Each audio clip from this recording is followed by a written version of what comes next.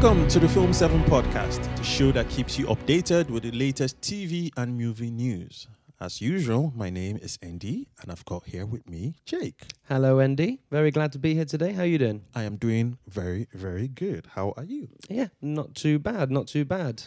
See anything cool over the last week? Well, we were supposed to see Shaft Yes, this we were. week, but apparently it's not out in the UK because every cinema... No, it is out in the UK, But but they just weren't showing it anywhere near us. that's weird because... Yeah, I'm not too sure what's going on there. That's strange. I literally went to the cinema last night because obviously, you sent me the message during the week that you couldn't find it. So I waited till last night. I went to the cinema about 10 p.m. last night, hoping I'd catch a late release. It's still not there. So I don't know what's up with that. So I didn't see anything at the cinema. Yeah, disappointing. Yeah. Disappointing. I did see a good film on Netflix. Okay, what which was is that? called I Am Mother. I have not seen that. It's quite good. It's science fiction. It's minimalistic in terms of these kind of films where you have just one or two actors kind of thing. So it's one of those kind of films. It's based in a dystopian future where, well, it's a cool story. I don't want to go into it because it's not the film for review today, but Yeah. It's kind of a cool story. You should check it out. Okay, I'll give it a shot. I think the main thing for me was on Wednesday we celebrated Superman Day. So I sat down. I was like, you know what, I'm going to watch the Superman movie. So I put on Man of Steel. And that was the day Man of Steel comic, the first release of the comic came out. No, it's just a general The day. Superman Day. Yeah. It doesn't coincide with anything. I'm not sure. I needed to look it up. Okay. And then this week as well, the sort of little news broke that that's pretty much it for Henry Cavill.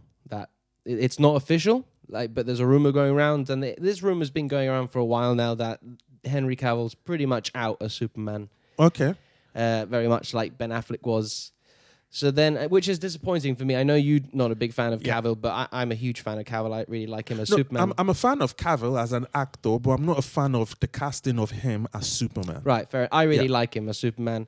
But then it got me thinking, okay, so if you're going to reboot it, who would you cast as Superman? So before we get into the main show, who would you cast as the next Superman? Somebody unknown. That's what I want. Somebody unknown. Let somebody build his career from Superman. I don't want somebody who we already know repurposed because I will not be able to separate that person's past film history from the character of Superman. So I just want somebody I do not know to take on the role. You? I have a couple of options. One of them that popped to my mind first of all was Matt Boomer. He plays Negative Man in Doom Patrol. The guy with the banded up faces. Oh, right. He has obviously scenes without all that stuff, and man, he's good, and he looks the part. he looks like Superman. Another one I had was Dan Stevens, who played Legion. Yeah. I think he could do that part. He's got that sort of, and another. He doesn't have the look though. I think he kind of has the look. I think he could do it. I think Oh, he could do okay. it. And another one that also popped into my mind was Richard Madden. Okay. Richard Madden. Who did he play? He played Rob Stark. Yeah. Rob Stark. And I was like, you know what? I could see that. Yeah, but well, these days He's got the looks. He has the looks. I don't know if he has the height, but these days, accents. Superman is purely American. Well, Henry Cavill's English though. Yeah, but it's easier to form the American accent than so he could do it. Yeah, it's true. I was going to say the other way. It's easier for an English person to play Superman, An American, than it is an American to play play an James English, Bond. yeah. You won't see an American playing James Bond. Yeah, but it's probably see an English person playing Bourne Identity or something like that. Yeah. So that makes sense.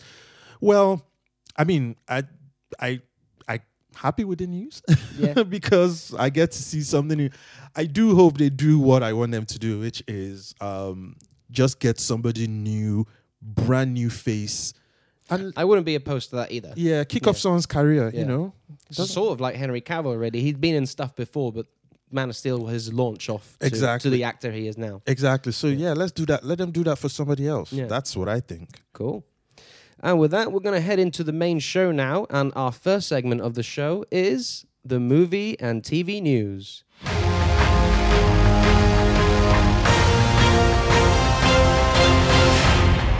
ND, there hasn't been major big news this week, has there? Nothing like Well, no, stand out like, oh my god, this is such huge news. nothing apart from the trailers, which we'll review later. Which but we'll get into a bit later. Yeah, but yeah, Been let's a see. quiet front. Yeah, it's been a bit quiet, hasn't it? Yeah. Yeah. We still got some stuff though. So our first bit of news this week is Netflix picks up Love, Death and Robots for a season 2.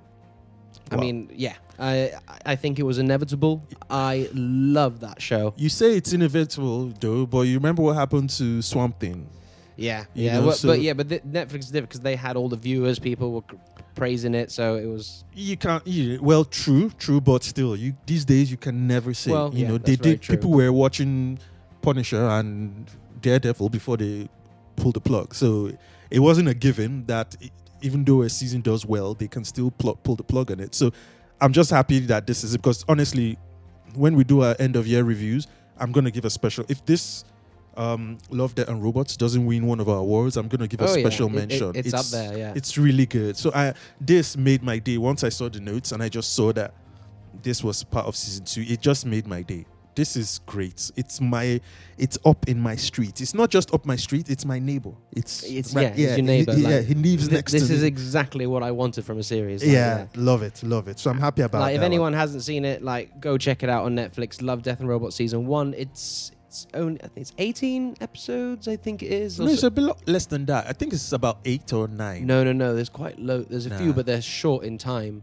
It I doesn't think- go that far. I don't know if it exceeds 10, but we can always check we it can out. always But check that out. Yeah, but it's so good, and like I love the different genres involved, the different styles of animation. Yes. It's unlike anything that's on streaming at the minute or Yes. TV. Yeah, Yes. It's quite unique in that sense, and the people behind it, Tim Miller, this killer. Yeah, I do like how, and to those who haven't yet seen it, they mix, like you said, they mix different animation styles, but the genre remains the same, which is dystopian, horror, or queer, sci-fi kind of genre. But the style of animation is different, so you're not used to it. So normally when you see Looney Tunes type of cartoons, you always think it's going to be funny. But in Love, Death and Robots, you can see Looney Tunes type of drawing, but it's a horror story, so which is kind of it's the first time I've ever seen that kind of mix and mash between animations and genres. So it's really good. To anyone who hasn't seen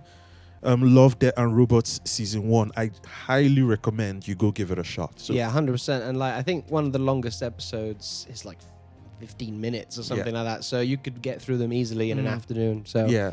go check that out, and hopefully we'll be able to see Any season. dates yet? No, nothing yet. So they're probably, the thing is with animation though, because animation takes so long because you got to animate everything.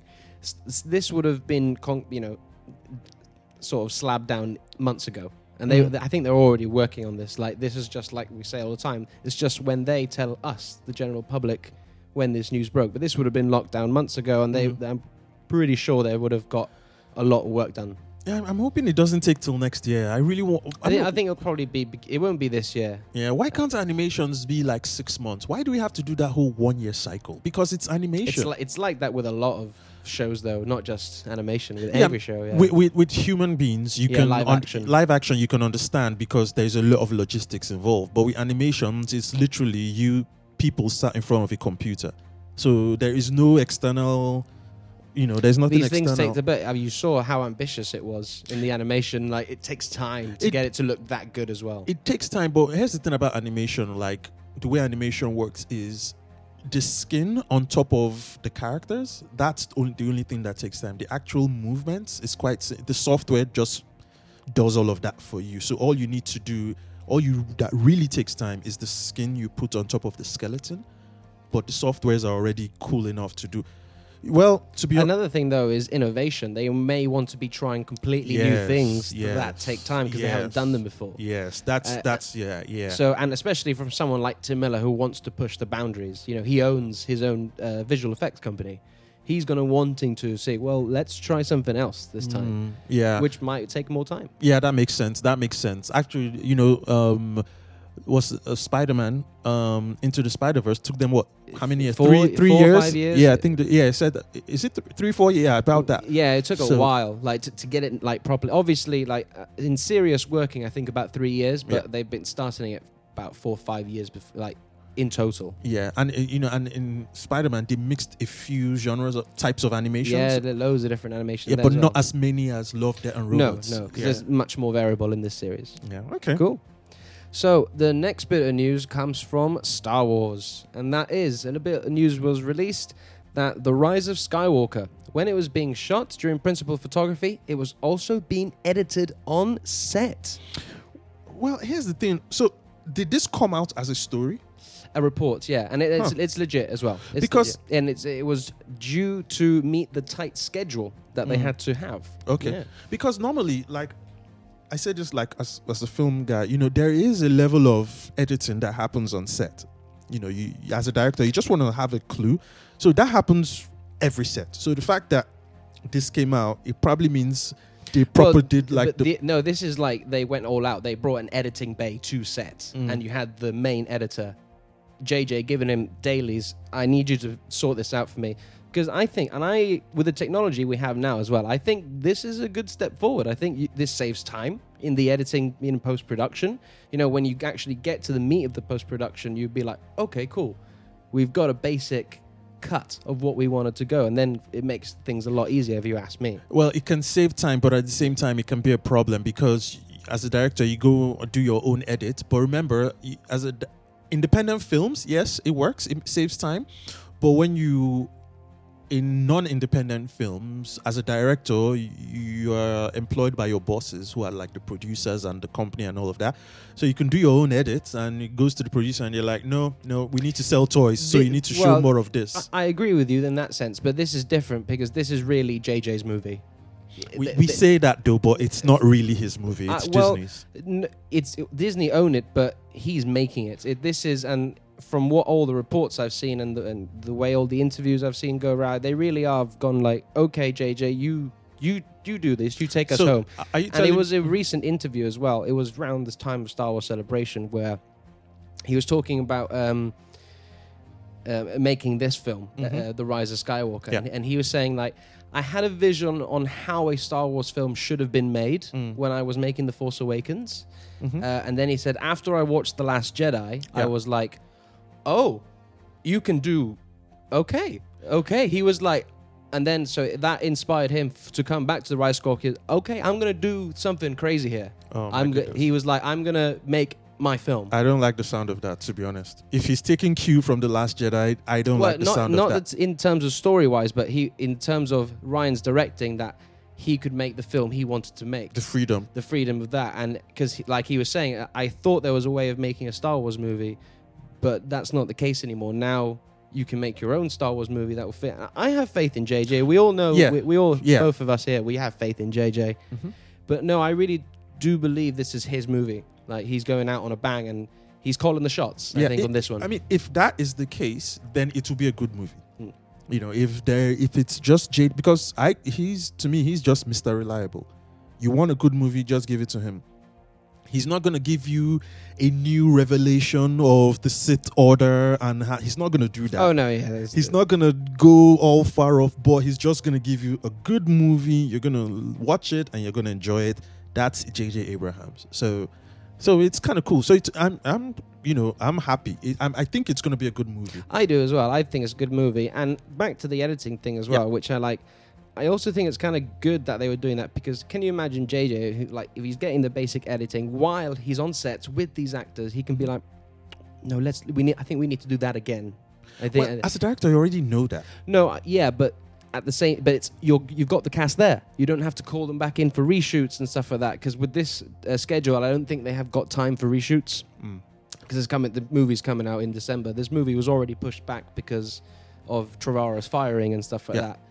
So it makes perfect sense. You've got the actors there. You've got the crew there.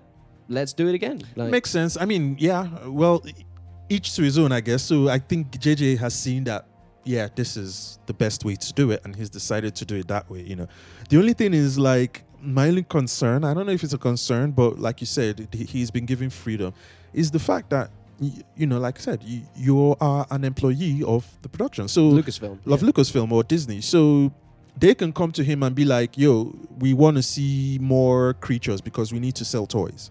So you know that scene, you hold on that for like 5 more seconds because we need to sell merchandise. You know, so when the business people then come in that have no concept of creativity or have no concept of what the Star Wars universe is, all they care about is the money they can make. By the time those vultures come in and start, Yeah, you know, no, I completely agree with you. I think it's just a bit different in this scenario because you have people like Bob Iger and Kathleen Kennedy who do look like they genuinely care about Star Wars and the story to be told. So that's why I'm a bit like, yeah. If it was at another studio like Warner Brothers or Sony, I would have been like, yeah, that's probably what's going on. But I think Lucasfilm went to the best company it could have gone to. Yeah. In sense of how they're handling this franchise. So, yeah. Yeah. I think I agree with you. If Lucasfilm, if it was to go anywhere else but Lucasfilm, Disney will probably be the best. That's what I mean. Yeah, you're right there. Yeah, I agree with you. Cool.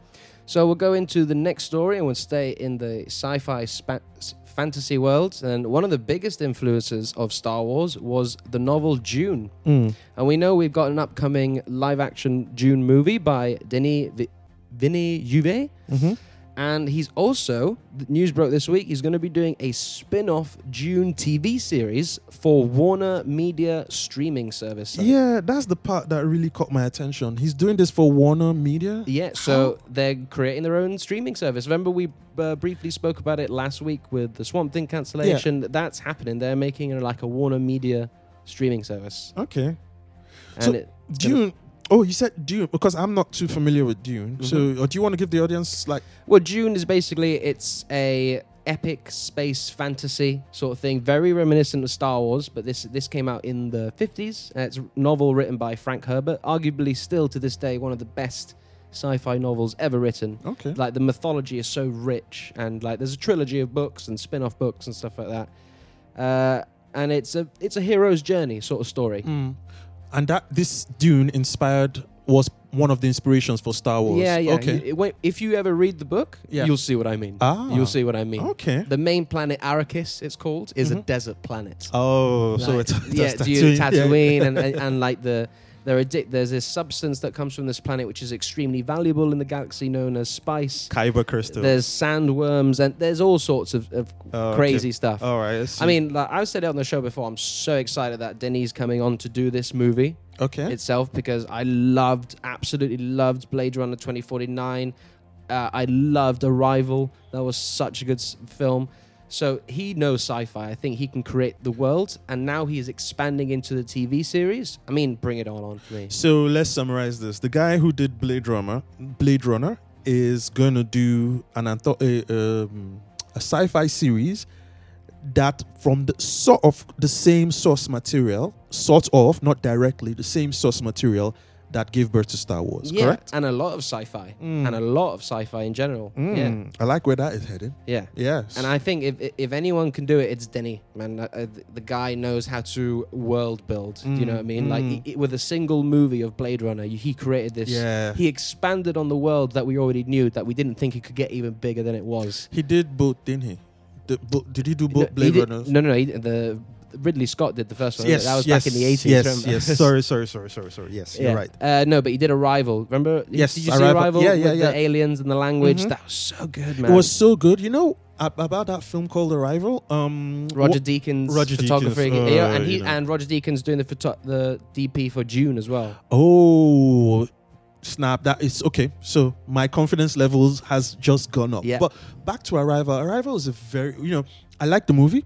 I liked the science. I got it. To an extent, I got it. But one thing that really changed the way I saw Arrival is, one of my mentors is Neil Tyson deGrasse. Do you know him? I think, he's an astrophysics, an astrophysician, and yes, I know who you mean. Yeah. So I watched him the other day, and he was talking about Arrival, and he sort of indirectly validated the way the aliens were interacting, how the aliens were seeing time. Because we experience time linearly, but the aliens were experiencing time more simultaneously. It was more stacked up rather than linear. Yeah. So he, as an astrophysics, he validated that thinking, and it sort of changed the way I see Arrival. I mean, to me, it was already a very great movie, but For an I think actual there's a deeper message behind it. I think. Exactly. So for an astrophysics to actually validate their thought process,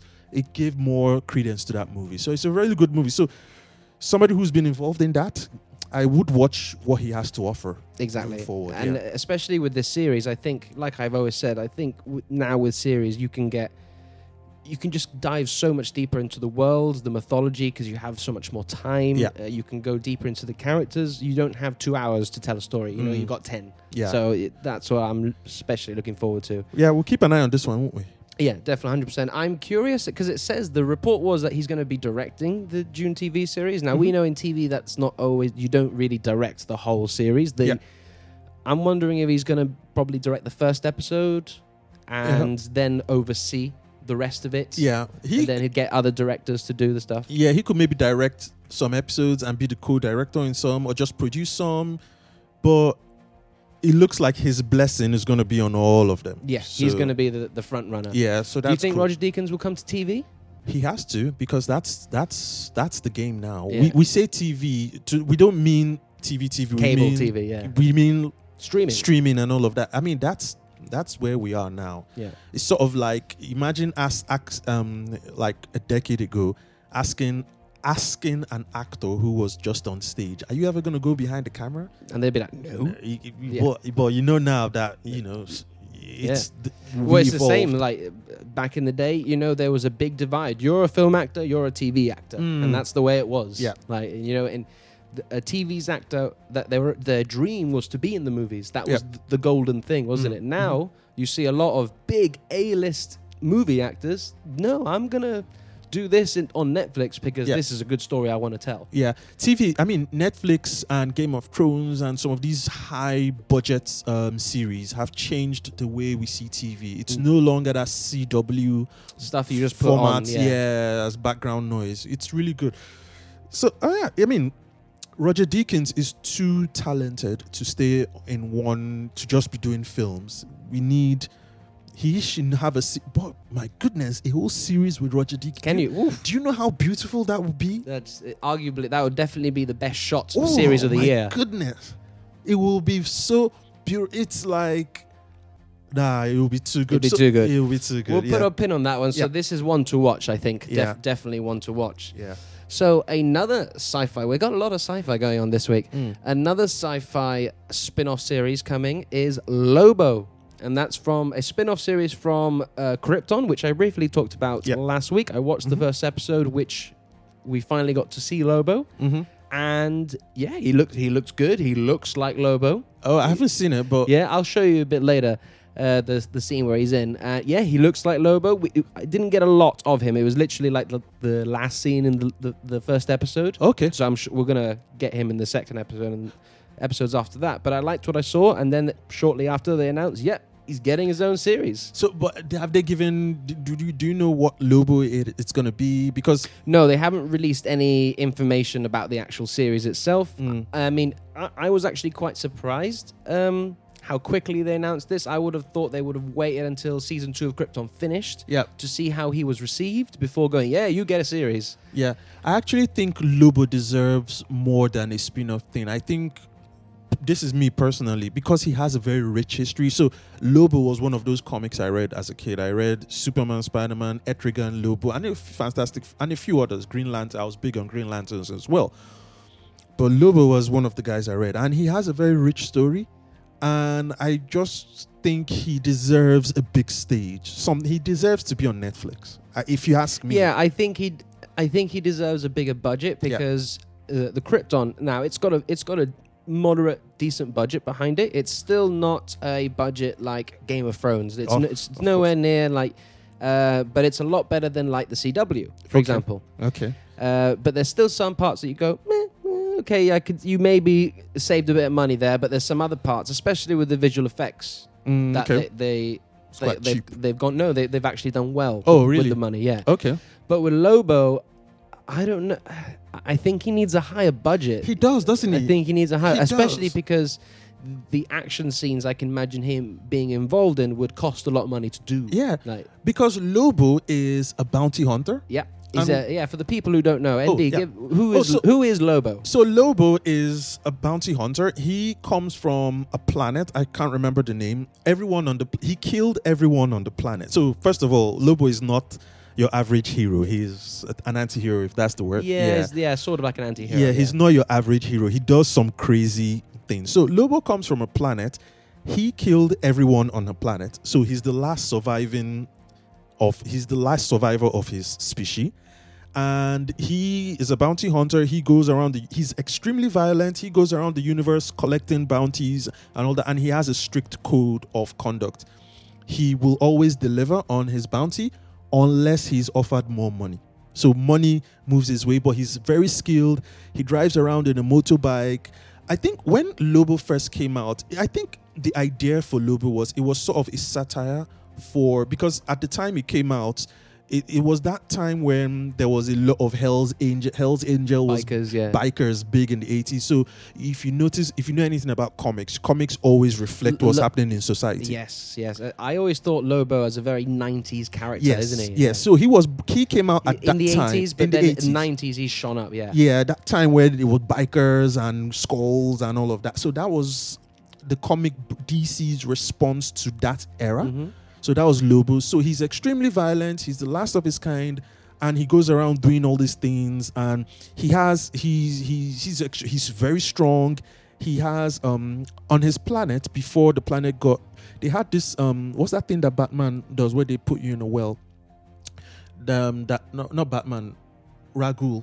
Batman's trainer. Oh, the Fountain of Life or something like that. No, the Lazarus Pit. Yes, the Lazarus Pit. Yes. Yeah. So his planet, they had multiple Lazarus pits. So his planet, they were heavy on regeneration and all of that. So when his planet died, he still had that power of regeneration. And because of that, there's this thing about clones.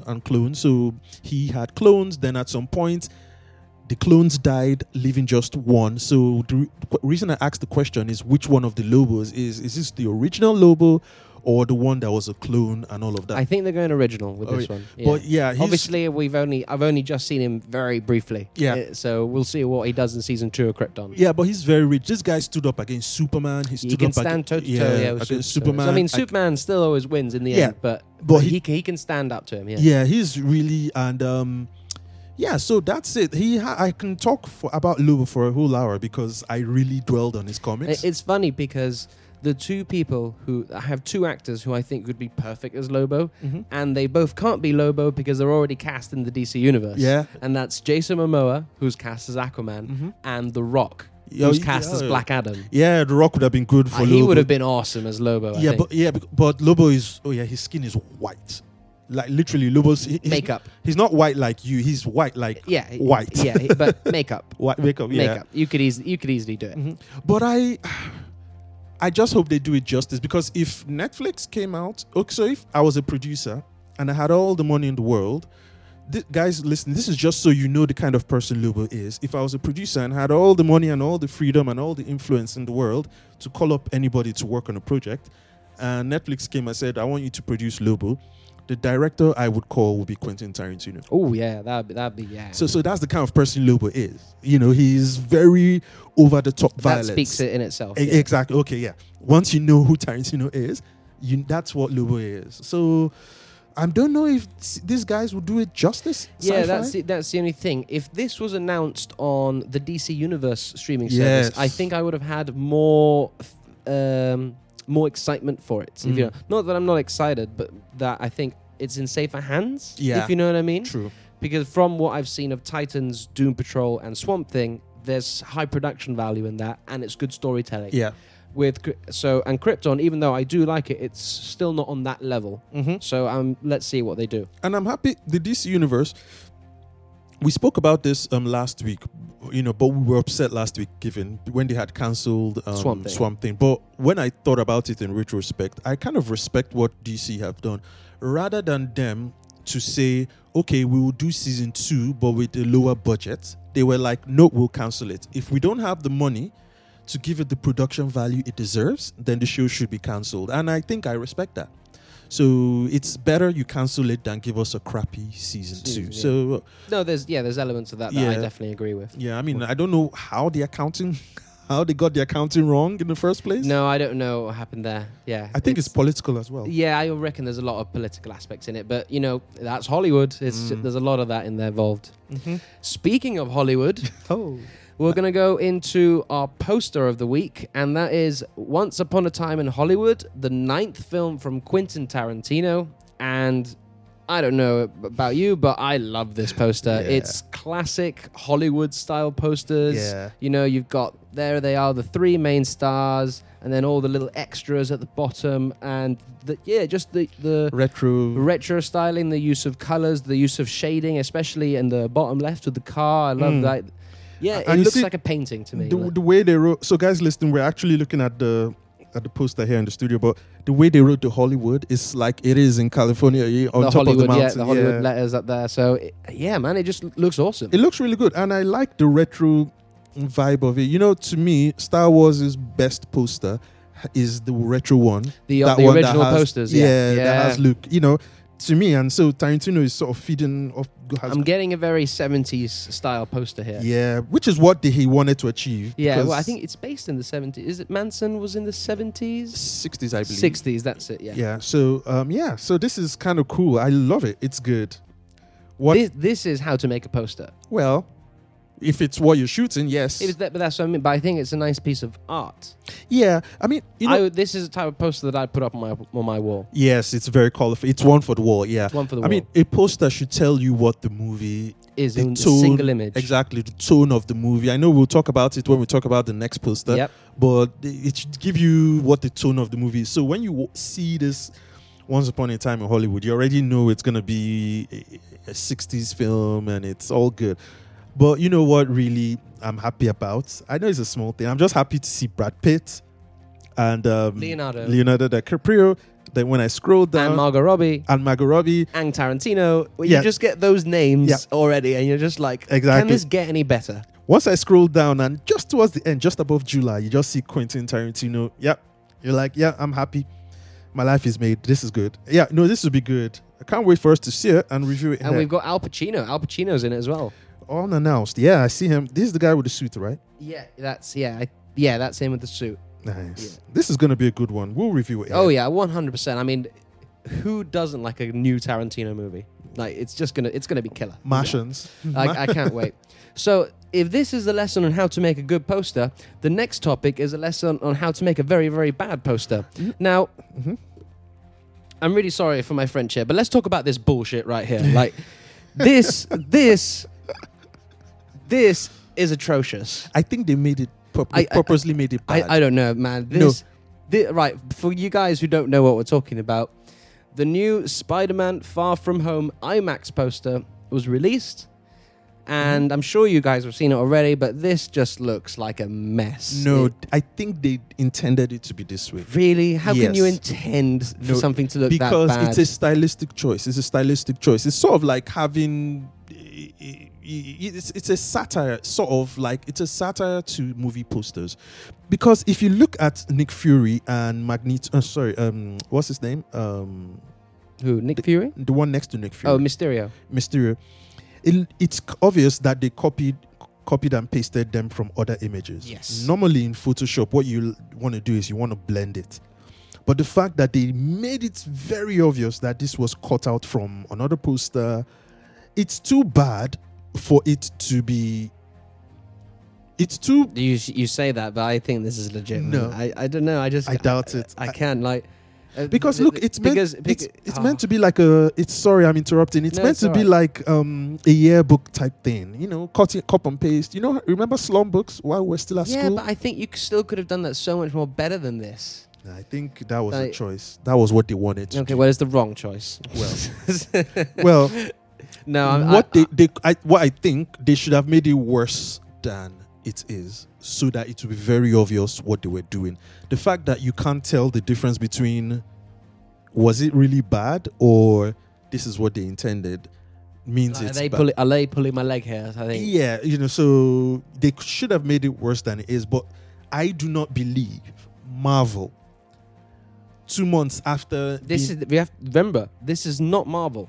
This is Sony. Yeah, true. This is their marketing movie. True. This is their movie. But Sony, I cannot believe that Sony will make a poster this terrible, and it will. I've seen terrible posters made by Sony. Yeah. So the thing is, I've worked in 8 lives ago. I've worked in a design agency before, and when something is designed, before it goes out, I know the levels of approvals that it needs to pass through. I can't believe that this went through that same level of That's what I mean, though. I can't believe that. Who approved this? Unless it was part of the strategy. You see what I'm saying? I don't know. It does look like it. Maybe we'll need to do some research, but it does look like it. Yeah, I think the whole marketing of this movie has been a bit botched from the beginning, though. That's why I haven't been a fan of any of the posters they've released, apart from there's a couple where he's in like the different locations, where he's hanging outside. Some of those are okay, but the general poster, I just haven't been a fan. The fact that they released the trailer before Endgame came out as well, you kind of... It's kind of I think maybe after you might change your mind after watching it. Oh no, don't get me wrong. I'm so excited for this movie. No, I mean the poster. You might change your mind about the poster after watching it. Maybe. It might make sense. You can now see where they were coming from. So maybe, but this one for me is... the other one was put it on the wall, this one's throw it in the bin. But yeah. So that is it. That is the end of our first segment of the show, the movie and TV news. And with that, we're going to head over to our favorite place, and that is the trailer park. They've done studies, 60% of the time, it works every time. That doesn't make sense. So, ND, we haven't actually got a movie to review this week, so we're going to take up the remaining of the show because we got 5 trailers to go over. And the first one took me by completely surprise. Didn't even know this movie was coming out, and that is Good Boys. Yep.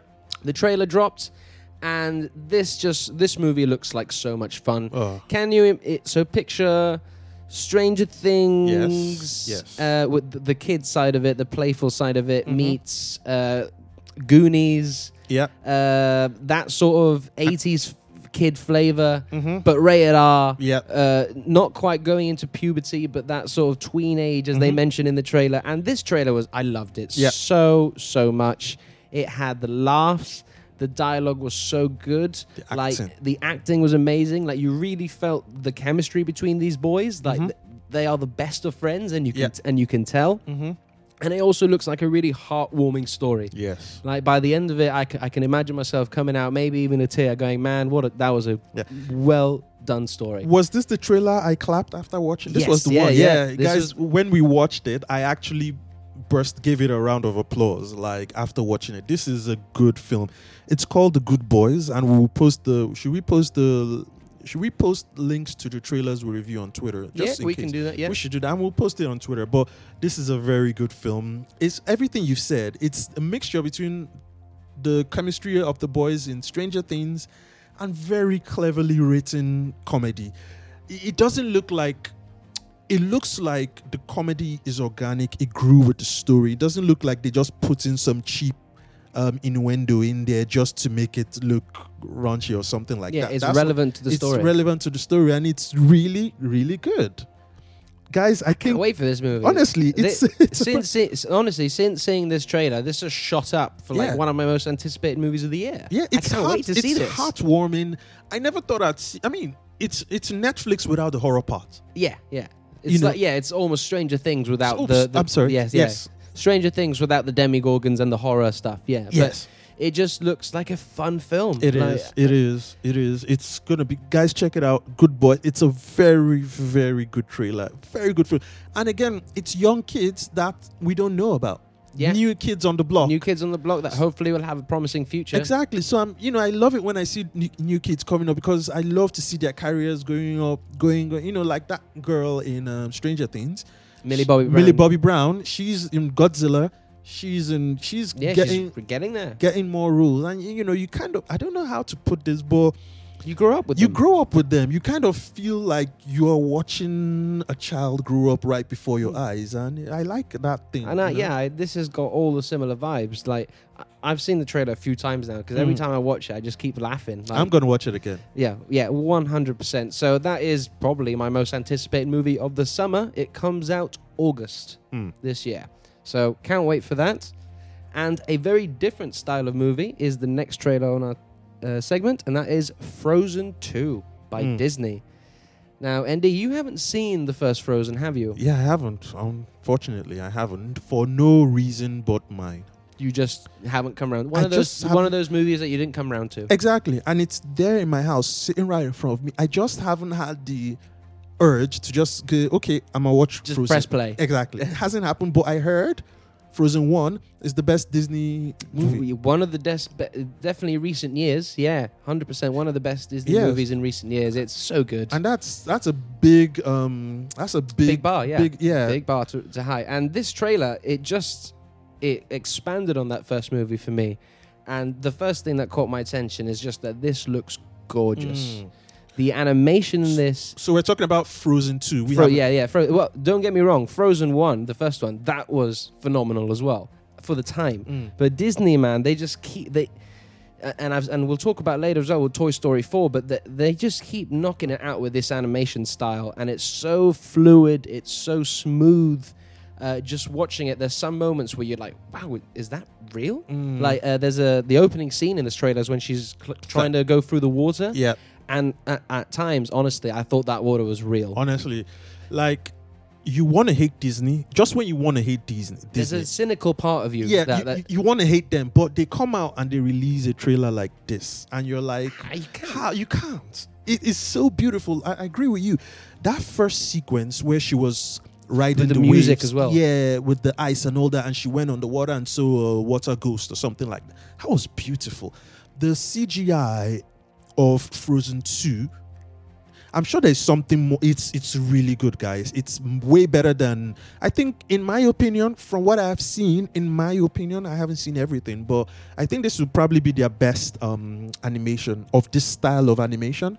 And I think there's a new technology they've introduced. It's gonna be Disney have this style of animation. It's very Disney. Yeah. Which they've just solidified. Yeah, but I think they've added something to it. It looks more real than the previous ones, you know. So I mean, that was. And apart from the visual aspects as well, the story, yes, it looks really good, man. More mature. Like the first one had some very mature themes in it at times. There's obviously stuff catered towards kids. That's fine. Yes. I can't complain about that. You know, Disney, isn't it? It's Disney. But there's also stuff for the parents who bring their kids to watch these movies to really enjoy. And this one looks to be taking it a bit further. Like the trailer in itself was very dark. It was dark. No singing. Yeah, no singing. Like the music as well, very operatic. Yeah. And the way it tuned in. The actual visuals of it as well was very dark. The lighting was dark. So... And from what I gather from the trailer, it's almost like a teaser trailer. Didn't give out too much about the actual plot.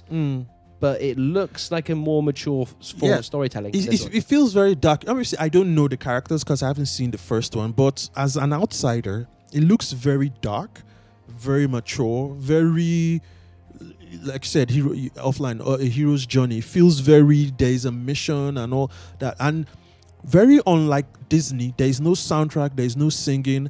There will be in the movie. Eventually, of course. In the movie, of course there will be. But when you think about it, Let It Go was Disney's one of their best. It's up there with it hit the charts and everything. It's crazy. It's up there with Hakuna Matata and that one from Aladdin. I Can Show You a Whole New World. A Whole New World. Yeah. So Frozen's Let It Go. Let It Go. It's up there, and for them to now release part 2. And they didn't even focus on the soundtrack. Normally, another studio would have been like, let's get them singing straight away, yeah. Yeah, but Disney's like, no, it's dark, and I'm loving it. It just looks so good. Yeah. I don't know. So here's a thought. This comes out the day after my birthday. Oh, yeah. 22nd November comes out. What a birthday time. I had to call Bob Iger, and I asked him if he could do it on the 21st. He said that couldn't happen because of some other things. So I told him to push it to the 21st. I did that all for you, bro. Oh, thanks, man. You're welcome. But what was I? Yeah, it's just gonna be a good film. I was gonna say off topic of Disney and all that. Is it me or like it looks like the darker stories are actually now more interesting than the lighter stories? Like when there is a film of an anti-hero or a villain, it gets me more excited than watching a film of a superhero.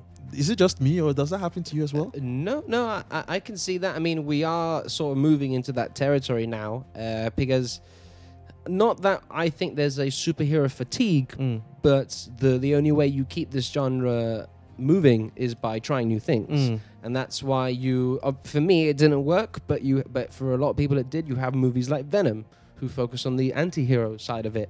Deadpool he toes the line between anti-hero because, he's a good guy, but he kills people. Yeah. So Lobo, as we were talking about earlier as well. So yeah, I think we're moving into that stage. How could I forget Joker? The Joker, that's not an anti. He's pure villain. Exactly, the worst. But we're now exploring these characters. We've explored a lot of the heroes now. As much as I love watching Batman movies, how many Batman movies are we going to make? Let's have a Joker movie. Yeah. Cool, let's go for it. So I think, it's the way we're moving. And Disney looks to be moving in that way as well with Frozen 2, The Mandalorian. He looks like an anti-hero as well. He looks like he toes the line. People that live in the grey world. Yeah, very grey. Yeah, they're not in the white or the black. They're just there in the grey. They do what's good for them. Yeah. Exactly. Yeah. So it changes I think it changes a lot of you see, this is my problem with Disney buying everything. So if they now start making more movies on these type of it's going to have an impact on wider impact on society. Of course. So Disney shapes a lot of what society is. Exactly. Yeah. So I'm wondering because the US government is very strong on things like this. They don't let anything monopolization. Yeah. So I'm just like, how are the regulators allowing Disney get this powerful? Yeah, I mean, there would be restrictions on how much they can buy, I'd imagine. Yeah. Yeah, we'll see. We'll see because they don't need to buy anything. They've got Fox. They've got Fox. They've got Lucasfilm. They've got Marvel. What else do you need? They've got Pixar. You've got kids for the next 20 years. What if I want more, damn it. Exactly. if you want. If Disney comes in and says, like, in the next 50 years, we want kids to stop eating vegetables, do you know they can achieve it? Probably, yeah. They can. They're not going to do that. But they're not. But if they did, they could. They have the power. Because, Popeye, that was why the whole Popeye and spinach thing, it was the US government that did that. Mm-hmm. They wanted to encourage kids to eat vegetables, so they did. So there you go. And the thing is, Disney's such a powerhouse. Well, that I was going to go into something political, but let's not go there. Let's talk about trailers. Yeah. So the next trailer is, funny because the next trailer is based on a political story, and that is Official Secrets. This is the new film starring Keira Knightley, and it's basically she's looking at, she's breaking the law, but in a honorable way to try and stop the Iraq War. It takes place in the early noughties when Britain got involved in the Iraq War. And it's all about exposing secrets to the public and the lies that our government is telling us. So you saw the trailer. What did you think? It's a very mature film. It's a good whistleblowing film. It's better than the one they did for Edward Snowden. It looks better. Yeah. It looks more. I remember that you had to remind me of that one. Yeah. Yeah, this has more depth to it, and I like the filmmakers because these are the same people that did Eye in the Sky. Yeah. To me, that's been one of my favorite wartime films of all time. Yeah, it's a very good movie. So because it's the same people that did that, I'm certainly going to watch this. It looks it's a very good, mature film. Looks tense as well. It looks like it could keep you on the edge of your seat, sort of type of movie. Keira Knightley looks awesome in it. Yeah. I value her as an actress. No, she's a very good actress. She's a very good actress. And recently, I haven't seen her a lot recently. So the fact doing this. So the fact that looks like this is a project she really was into. Yeah, and it just looks very British, very drama. It looks like a very British film. Yeah, this is going to win all the BAFTAs. Yeah, it could do. Did you say could? It certainly will. Yeah. It's definitely has all the ingredients, and it's just the way we make films here. Very dramatic. It's more about the characters. It's not about explosions or CGI. It's the characters and their interactions and their, and all of that. So it's a very good British film, and I really like the cast as well. Like I said, Keira Knightley, Matt Smith, Matthew Good is in this. So it's got a lot of talent behind it, and it's one of those. When did it say when it's going to come out? I think it's November. No. I think it was August. I think so. It's like.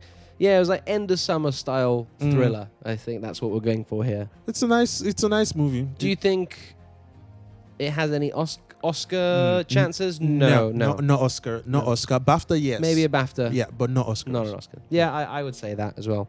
Yeah. Next one. Cool. So staying with the British crowd, we have from DC, Pennyworth, the trailer to Alfred the Butler. Okay, and we reveals him as a young, sexy Alfred, starting a security firm and joining up with Thomas Wayne. Oh, I don't know, man. I don't know. Like, this series was announced a while ago, and from the very beginning it was announced, I was like, you're making a Pennyworth series? I don't know. I didn't see that coming, to be honest. I didn't see that coming. So you didn't know this was coming out? I didn't know. Yeah, No. I already knew that this series was coming out. I didn't know it was literally. It was when I saw Pennyworth. I was like, that was when I was like, whoa. And our first trade, I did not know anything about this. So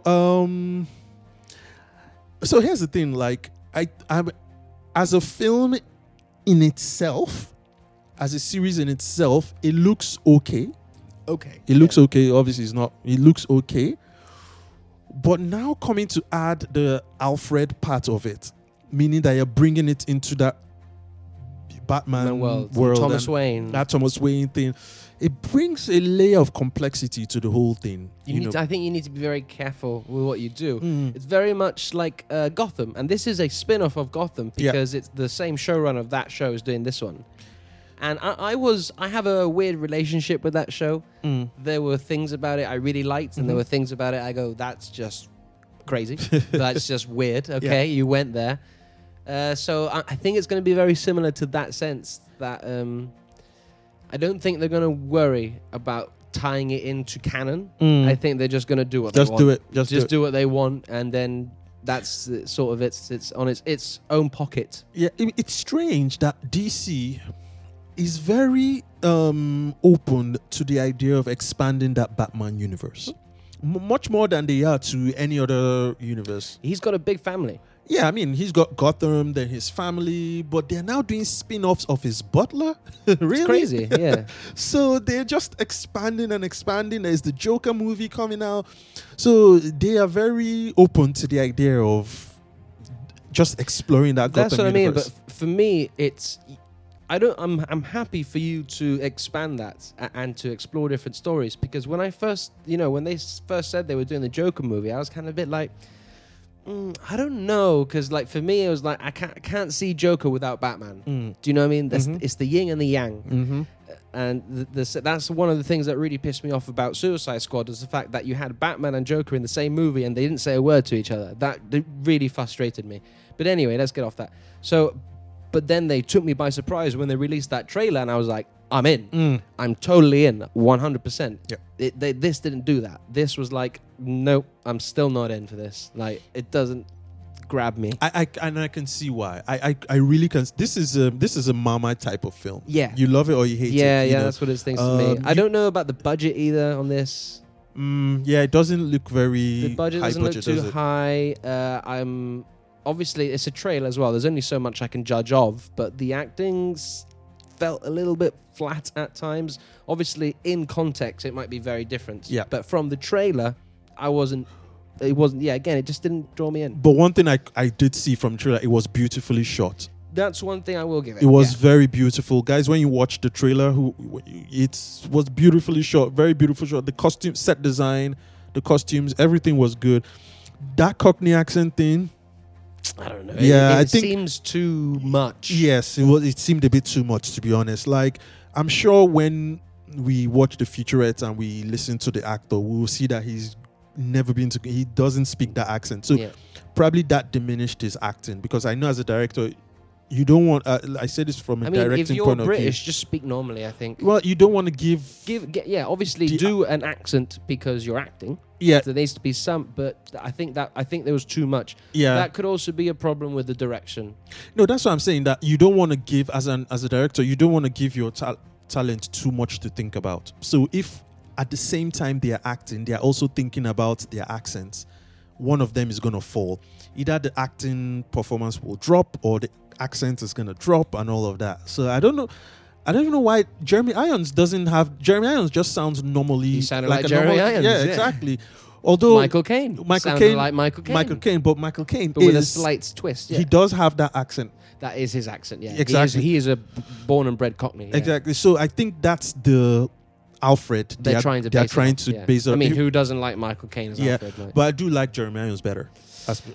Jeremy as Irons for me was, which is the same as Christian Bale, as with Ben Affleck, was that he is a more comic accurate depiction of Alfred and the relationship he had with the banter. He would like insult him in a very sarcastic way, and then Bruce would be like sort of shrug it off. You know that it was. I liked the relationship. Michael Caine still. I mean, yeah. I mean, they're different. We see they're very different Alfreds. Yeah, we see different versions of Alfred through the series. There is the ones that are technically advanced, like Jeremy Irons. He's more hands-on. Yeah. He helps him with the missions and stuff. Yeah. Like, yeah. Then there's the Michael Caine, which is more like a dad, a father fit to him. You know, and so he still helps him out in. But not as much, not as hands-on. Yeah, exactly. Yeah. So it depends on which one they're playing to. It does sound like they're going for the Michael Caine style, but which is fine. Yeah. But we'll see. We'll see. We don't know. And this is where and when. Where is this going to be at? Where is it premiering? It's on Epix. Epix, which is do we get it here in this country? No, I think you can get it like with the Sky package. You can get FX and stuff like that. Yeah, Epix. There's so many channels. So many channels. Maybe Epix. I haven't seen it before, so I'll look for. We'll see. We'll find out. Yeah. And so for our last trailer of the week, this one took Andy completely by surprise. He didn't know what he was watching for a while. Yeah, I was like. I even wrote it in the show notes, and he still didn't get it. I didn't get it. So when you said The Shining Secret, it just didn't hit me. It didn't hit me. Yeah, so for you guys, this is the trailer of Dr. Sleep, and it's starring Ewan McGregor. And this is the sequel, the follow-up to The Shining, the cult classic horror movie by Stephen King. The Shining. And man, this trailer's awesome. It was really. I really like this trailer. It was really good. It was the creepiness writing on the wall. The tone, the atmosphere. Again, what we keep going back to, the tone. Mm-hmm. The tone of this looks on point. Yeah. And obviously, once I saw the tricycle on the carpet, I was like, what? Yeah, I was like, wait, it's The Shining. And then you saw the hotel. And then here's Johnny. Then, that was where I was like, so it's The Shining sequel. Now, this trailer, I feel that 90% of the people that will watch it are going to watch it because it's The Shining. It's The Shining sequel, yeah. So, God, I'm so looking forward to this film now. Yeah. Because it's one of the greatest films ever made. And it just looks really, the trailer, like I was saying, the trailer looks so good. It looks better than any trailer I've seen of like the recent Stephen King movies like Pet Sematary and It and what was the other really bad one that came out recently? Dark Tower. Mm-hmm. Let's not talk about that one. But this one, I was in the trailer. I was just fixated on it. And Ewan McGregor, that guy, he's such a good actor. I think he's really underrated as an actor because everything he's in, he kills it. He's one of those characters that he's one of those the few characters that have been able to dissociate themselves from the franchise that brought them to limelight. Yes. And I feel a lot of these people from Game of Thrones are going to go through that phase where everything about you is you were from Game of Thrones. You were from Game of Thrones. I know some people, it stays with them throughout their careers, like Will Smith. It just stays with him. That whole Fresh Prince Will Smith, exactly, just stays with him. Some people can shake it off, like Ewan. He's done it. He's one of those people that has, and he's an actor on his own right. Yeah, exactly. I mean, like, going on to Star Wars, like, you can say what you want about the prequels, love them or hate them. If there's one thing that united all Star Wars fans about the prequels, it was Ewan McGregor as Obi-Wan Kenobi. Yes. And that they brought him to Clone Wars. Yeah. Other characters, they didn't bring Anakin from the movies. No. For Clone Wars, they didn't get Ewan McGregor. No, I know it wasn't him. I know it wasn't him, but his mannerisms, the way he talks, the way he looks. It's him. It's him. They didn't do the same for all the characters. They changed it a lot. But his performance on the live action was so good, they had to reproduce it in the series. That's how good it was. But I've always felt that, back to this film, I've said this a couple of times on this show, I've always felt that Stephen King's horror is a bit dated. Mm-hmm. We've gone beyond that as film goers. But this brings it all. This ticks all the boxes Yeah, for me. it ticks all the boxes. So I'm certainly excited about this.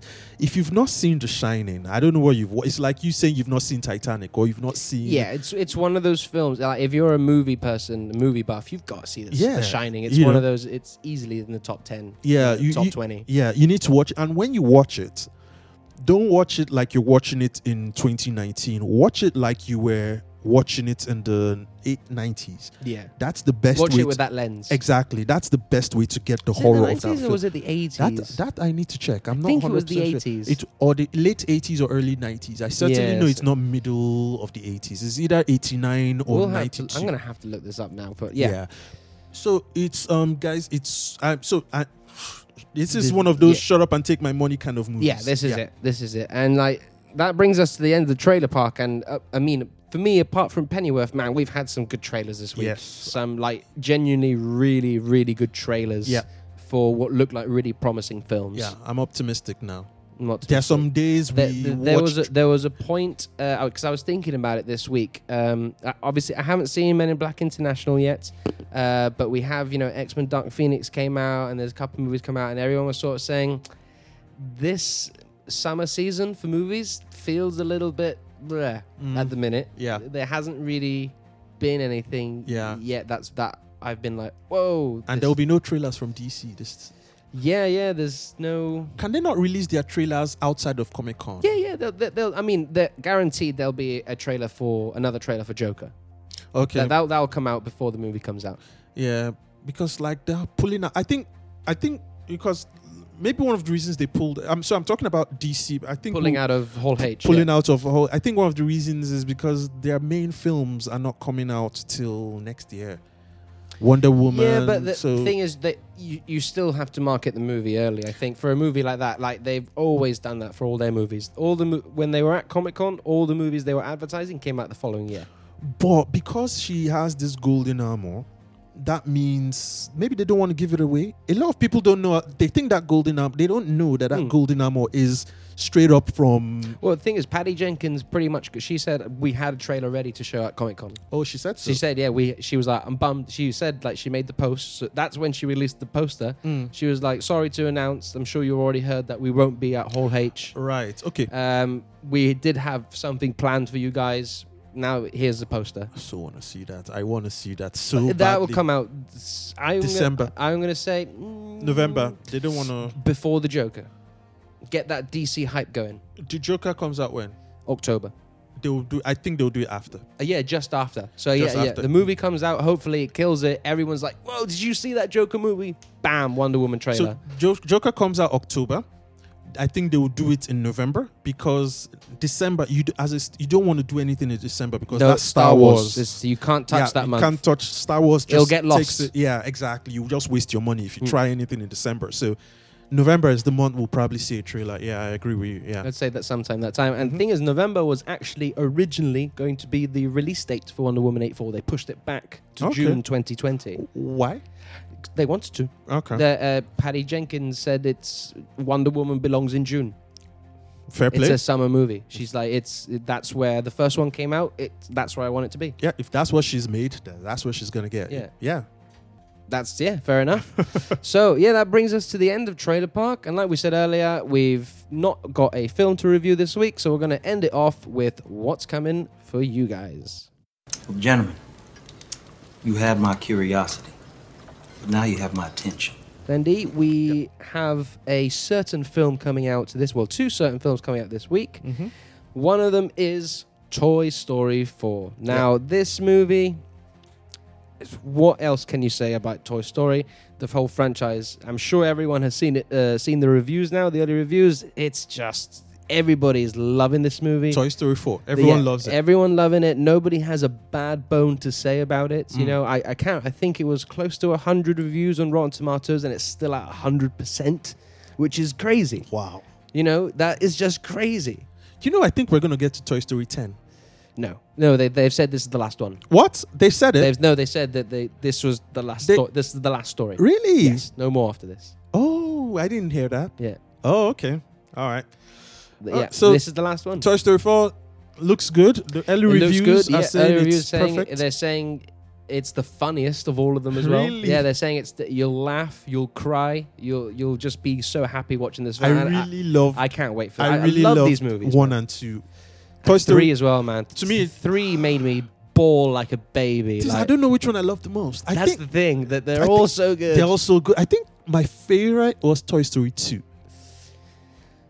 I think to me that was my But the favorite. thing is, Toy Story 1 and 2 holds a deep place in my heart because I grew up with those movies. Mm. Do you know what I mean? Toy Story 3 was obviously, it was quite a few years later, so I was more of an adult by the time I watched it, but it brought all those memories back, which is why I just bawled like a baby. And I know I'm going to do the same thing with this one as well. Like, it's just crazy. I'm It's- happy. I will watch this and, one. and is the cinema. animation again just looks fantastic. It's Pixar, isn't it? It's Pixar. It's they Pixar, just you know, George Lucas, the guy who started it all. Like, Yeah, it's But yeah, Toy Story 4, that's good. I'm definitely watching that movie. Yep. 100%. Cinema. And yeah, that is a cinema film Yep. without a doubt. Yes, I And agree. the other movie coming out this week, this movie has already been out in America for a few weeks now, but finally reaching our shores, and that is Brightburn. And that is the Gunn family. So there's a few of them, James Gunn and all his brothers involved in making this film. Mm-hmm.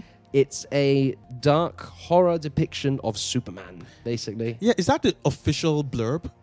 Is that the official? No, they didn't mention They didn't Superman. No, they can't. They They can't can't. mention the Superman. Yeah. But have they implied that that's Yeah, what they were going for? Yeah. I mean, and you can see it from the Yeah, you the can see it. The trailer just looks like, even the writing, it looks like the Man of Steel Yeah, trailer. Yeah, it's clear that's what they were trying That's to what, do. yeah, they're definitely going for that, and I'm really interested in that. Okay, cool. I Let's. mean, it ties back to what we were saying earlier, that the darker side of these stories, either I want from- it to be told. Yeah. Yes, exactly. And I'm happy for it. If you remember, like when we first started this entire thing, I always used to say that give me something new. Don't rinse and repeat and give me the same old crap. You know, give me something new. And I'm just really excited that it's almost like, I know the studio execs, they listen to this show all the time. So it's like, so they've taken cue from my advice and they're going that direction.